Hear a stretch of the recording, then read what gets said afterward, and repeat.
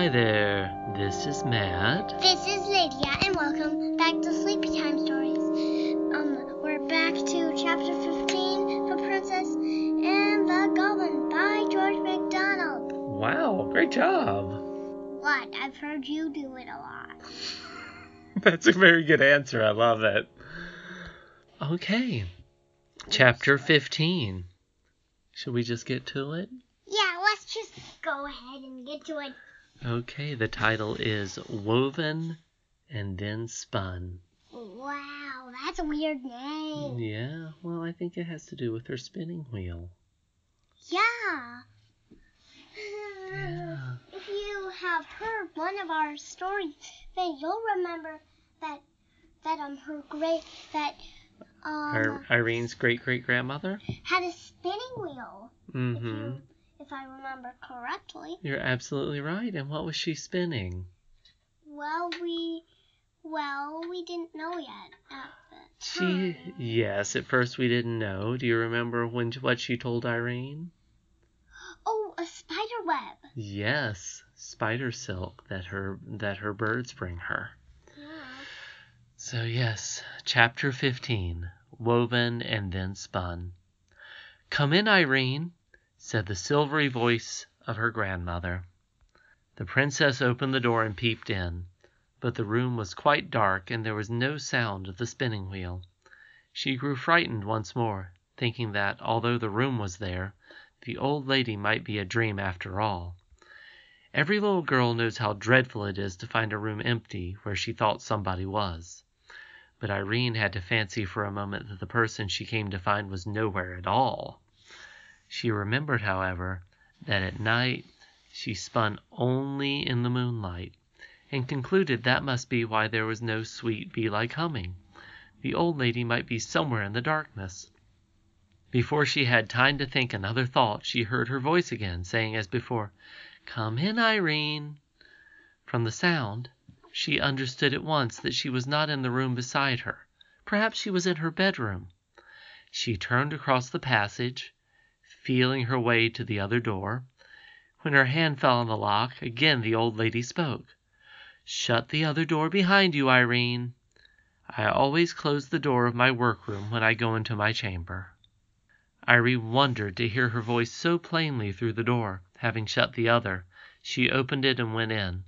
Oh, what a lovely haven to reach from the darkness and fear through which she had come.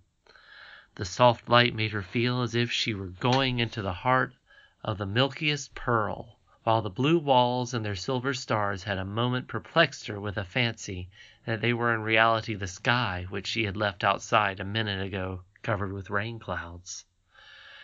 "I've lighted a fire for you, Irene. You're cold and wet," said her grandmother. Then Irene looked again, and saw that what she had taken for a huge bouquet of red roses on a low stand against the wall was in fact a fire which burned in the shapes of the loveliest and reddest roses, glowing gorgeously between the heads and wings of two cherubs of shining silver. When she came nearer, she found that the smell of roses with which the room was filled came from the fire roses on the hearth. Her grandmother was dressed in the loveliest pale blue velvet, over which her hair, no longer white, but of a rich golden color, streamed like a cataract, here falling in dull gathered heaps, there rushing away in smooth shining falls.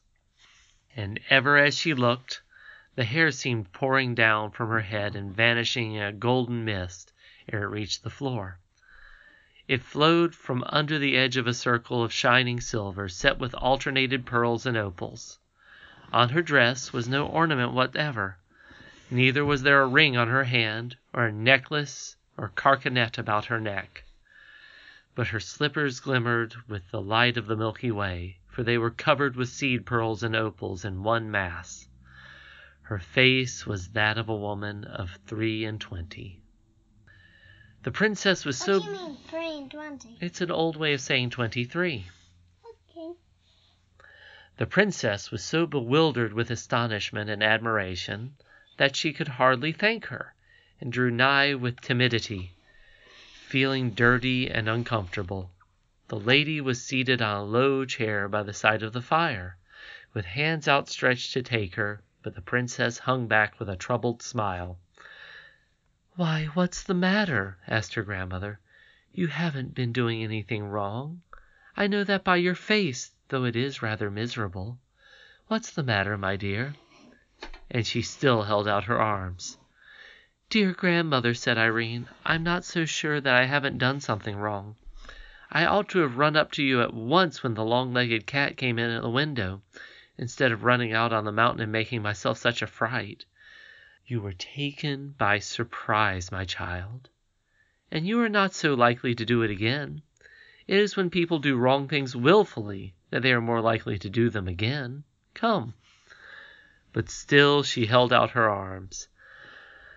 "But grandmother, you're so beautiful and grand with your crown on, and I am so dirty with mud and rain. I should spoil your beautiful blue dress." With a merry little laugh, the lady sprung from her chair, more lightly far than Irene herself could, caught the child to her bosom, and kissing the tear-stained face over and over, sat down with her in her lap. "Oh, grandmother, you'll make yourself such a mess!" cried Irene, clinging to her. "You darling! Do you think I care more for my dress than for my little girl? Besides, look here!" As she spoke, she set her down, and Irene saw to her dismay that the lovely dress was covered with the mud of her fall on the mountain road. But the lady stooped to the fire, and taking from it by the stalk of her fingers one of the burning roses, passed it once and again and a third time over the front of her dress. And when Irene looked, not a single stain was to be discovered. "There," said her grandmother, "you won't mind coming to me now?" But Irene hung back, eyeing the flaming rose which the lady held in her hand. "You're not afraid of the rose, are you?" she said, about to throw it on the hearth again. "Oh, don't please," cried Irene. "Won't you hold it to my frock and my hands and my face? And I'm afraid my feet and my knees want it too." "No," answered her grandmother, smiling a little sadly as she threw the rose from her. "It is too hot for you yet. It would set your frock in a flame. Besides, I don't want to make you clean tonight. I want your nurse and the rest of the people to see you as you are, for you will have to tell them how you ran away for fear of the long-legged cat. I should like to wash you, but they would not believe you then. Do you see that bath behind you?" The princess looked, and saw a large oval tub of silver, shining brilliantly in the light of the wonderful lamp. "Go and look into it," said the lady.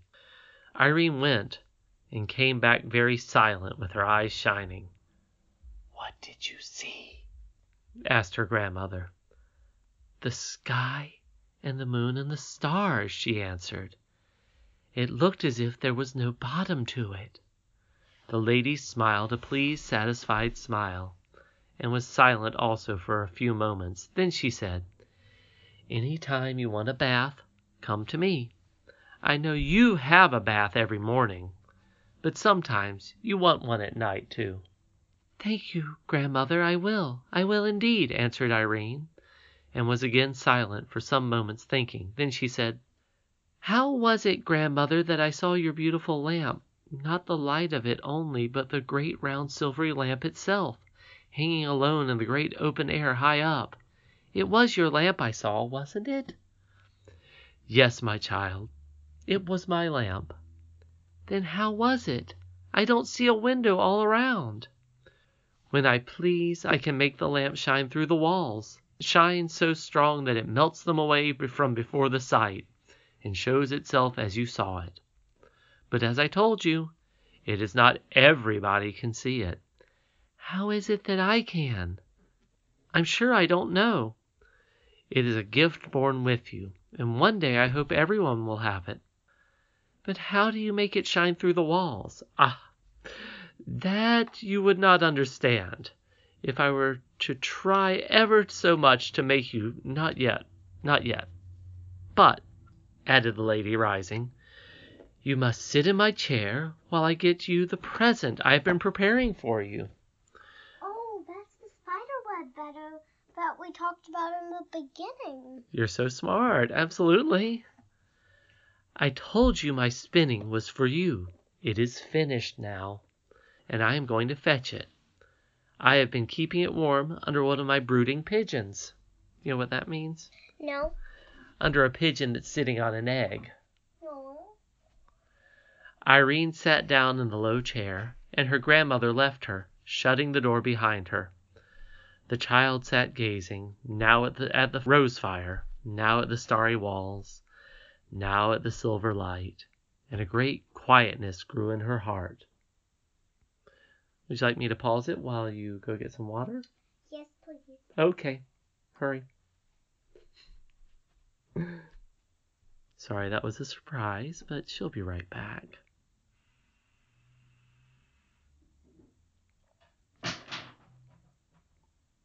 Let's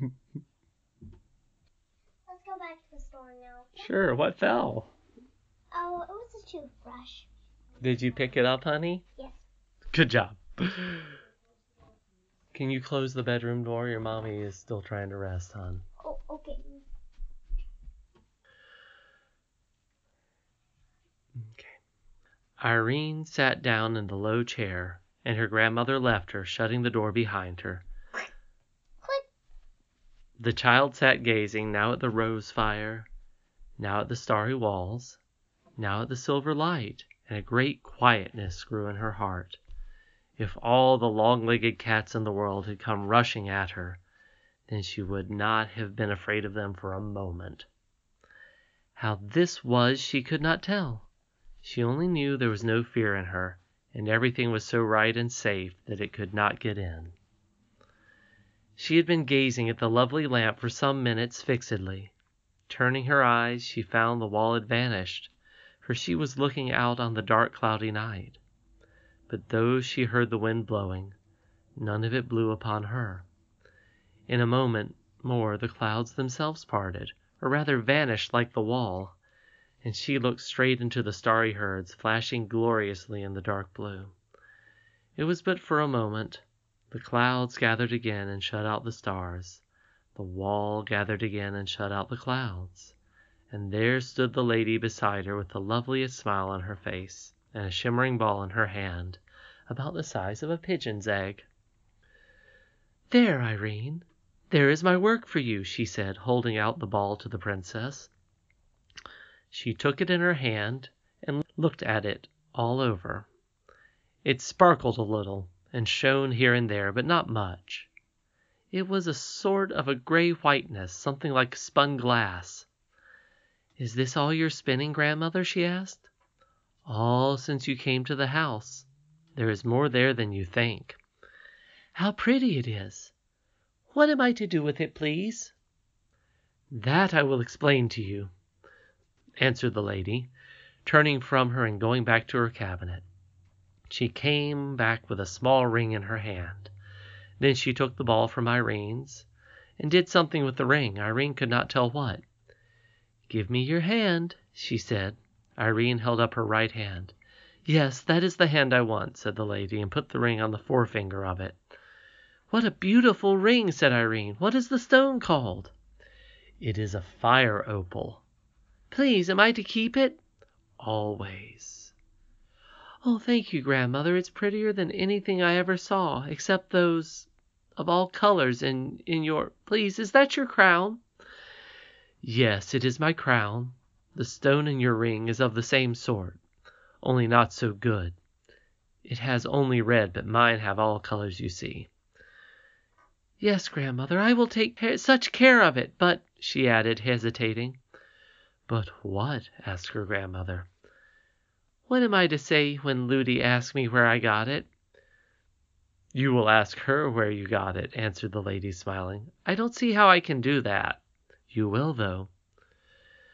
"Of course I will if you say so, but, you know, I can't pretend not to know." "Of course not.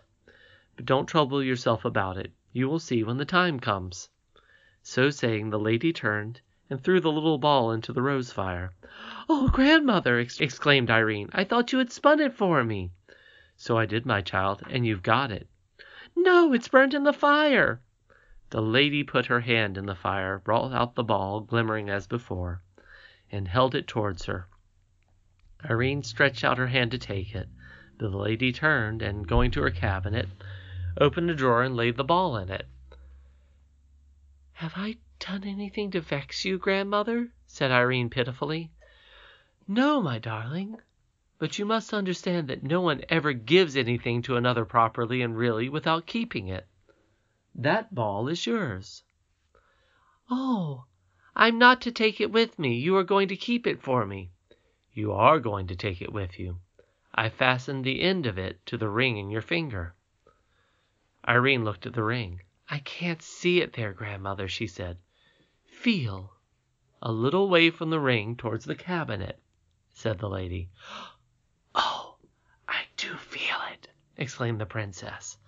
"But I can't see it," she added, looking close to her outstretched hand. "No, the thread is too fine for you to see it. You can only feel it. Now you can fancy how much spinning that took, although it does seem such a little ball." "But what use can I make of it if it lies in your cabinet?" "That is what I will explain to you. It would be of no use to you, it wouldn't be yours at all, if it did not lie in my cabinet. Now listen. If ever you find yourself in any danger, such, for example, as you are in this same evening, you must take off your ring and put it under the pillow of your bed. Then you must lay your finger, the same that wore the ring, upon the thread, and follow the thread wherever it leads you." "Oh, how delightful! It will lead me to you, grandmother, I know." "Yes, but remember, it may seem to you a very roundabout way indeed, and you must not doubt the thread. Of one thing you may be sure, that while you hold it, I hold it too." "It is very wonderful," said Irene thoughtfully. Then suddenly becoming aware, she jumped up, crying, "Oh, grandmother, here I have been sitting all this time in your chair, and you standing. I beg your pardon." The lady laid her hand on her shoulder and said, "Sit down, Irene. Nothing pleases me better than to see anyone sit in my chair. I am only too glad to stand, so long as anyone will sit in it."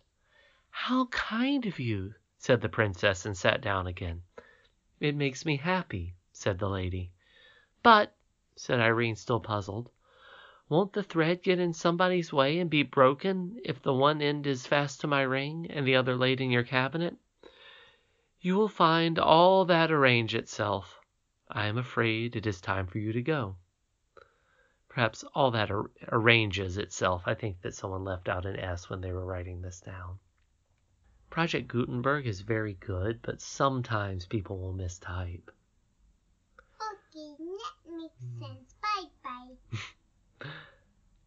"Mightn't I stay and sleep with you tonight, grandmother?" "No, not tonight.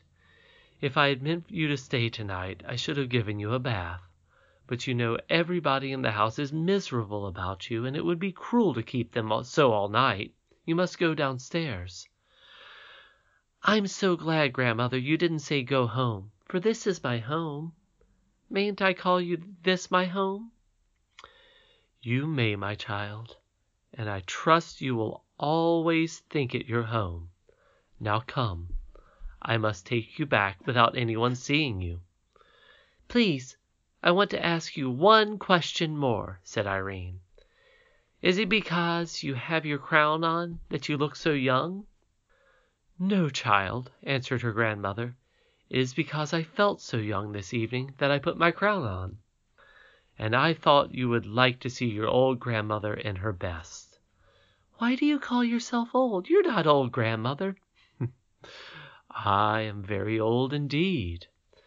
It is so silly of people. I don't mean you, for you are such a tiny, and couldn't know better.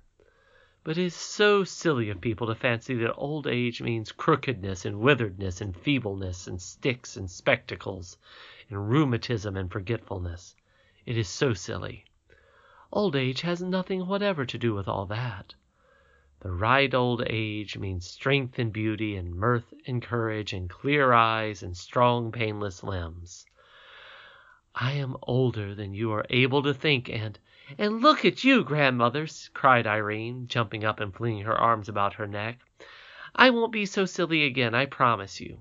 At least, I'm rather afraid to promise, but if I am, I promise to be sorry for it. I do. I wish I were as old as you, Grandmother. I don't think you are ever afraid of anything. Not for long, at least, my child. Perhaps by the time I am 2,000 years of age, I shall indeed never be afraid of anything. But I confess I have sometimes been afraid about my children. Sometimes about you, Irene. I'm so sorry, Grandmother. Tonight, I suppose you mean. Yes, a little tonight, but a good deal, when you had all but made up your mind that I was a dream, and no real great-great-grandmother. You must not suppose I am blaming you for that. I dare say you could not help it. I don't know, Grandmother, said the princess, beginning to cry. I can't always do myself as I should like, and I don't always try. I'm very sorry anyhow. The lady stooped, lifted her arms, and sat down with her in her chair, holding her close to her bosom. In a few minutes the princess had sobbed herself to sleep. How long she slept I do not know. When she came to herself, she was sitting in her own high chair at the nursery table, with her doll's house before her. And that is the end of chapter 15 of George MacDonald's Princess and the Goblin. I'm Lydia. And this is Matt. Bye-bye. Sweet dreams, everybody. That from Sleepy Time Stories. Good night.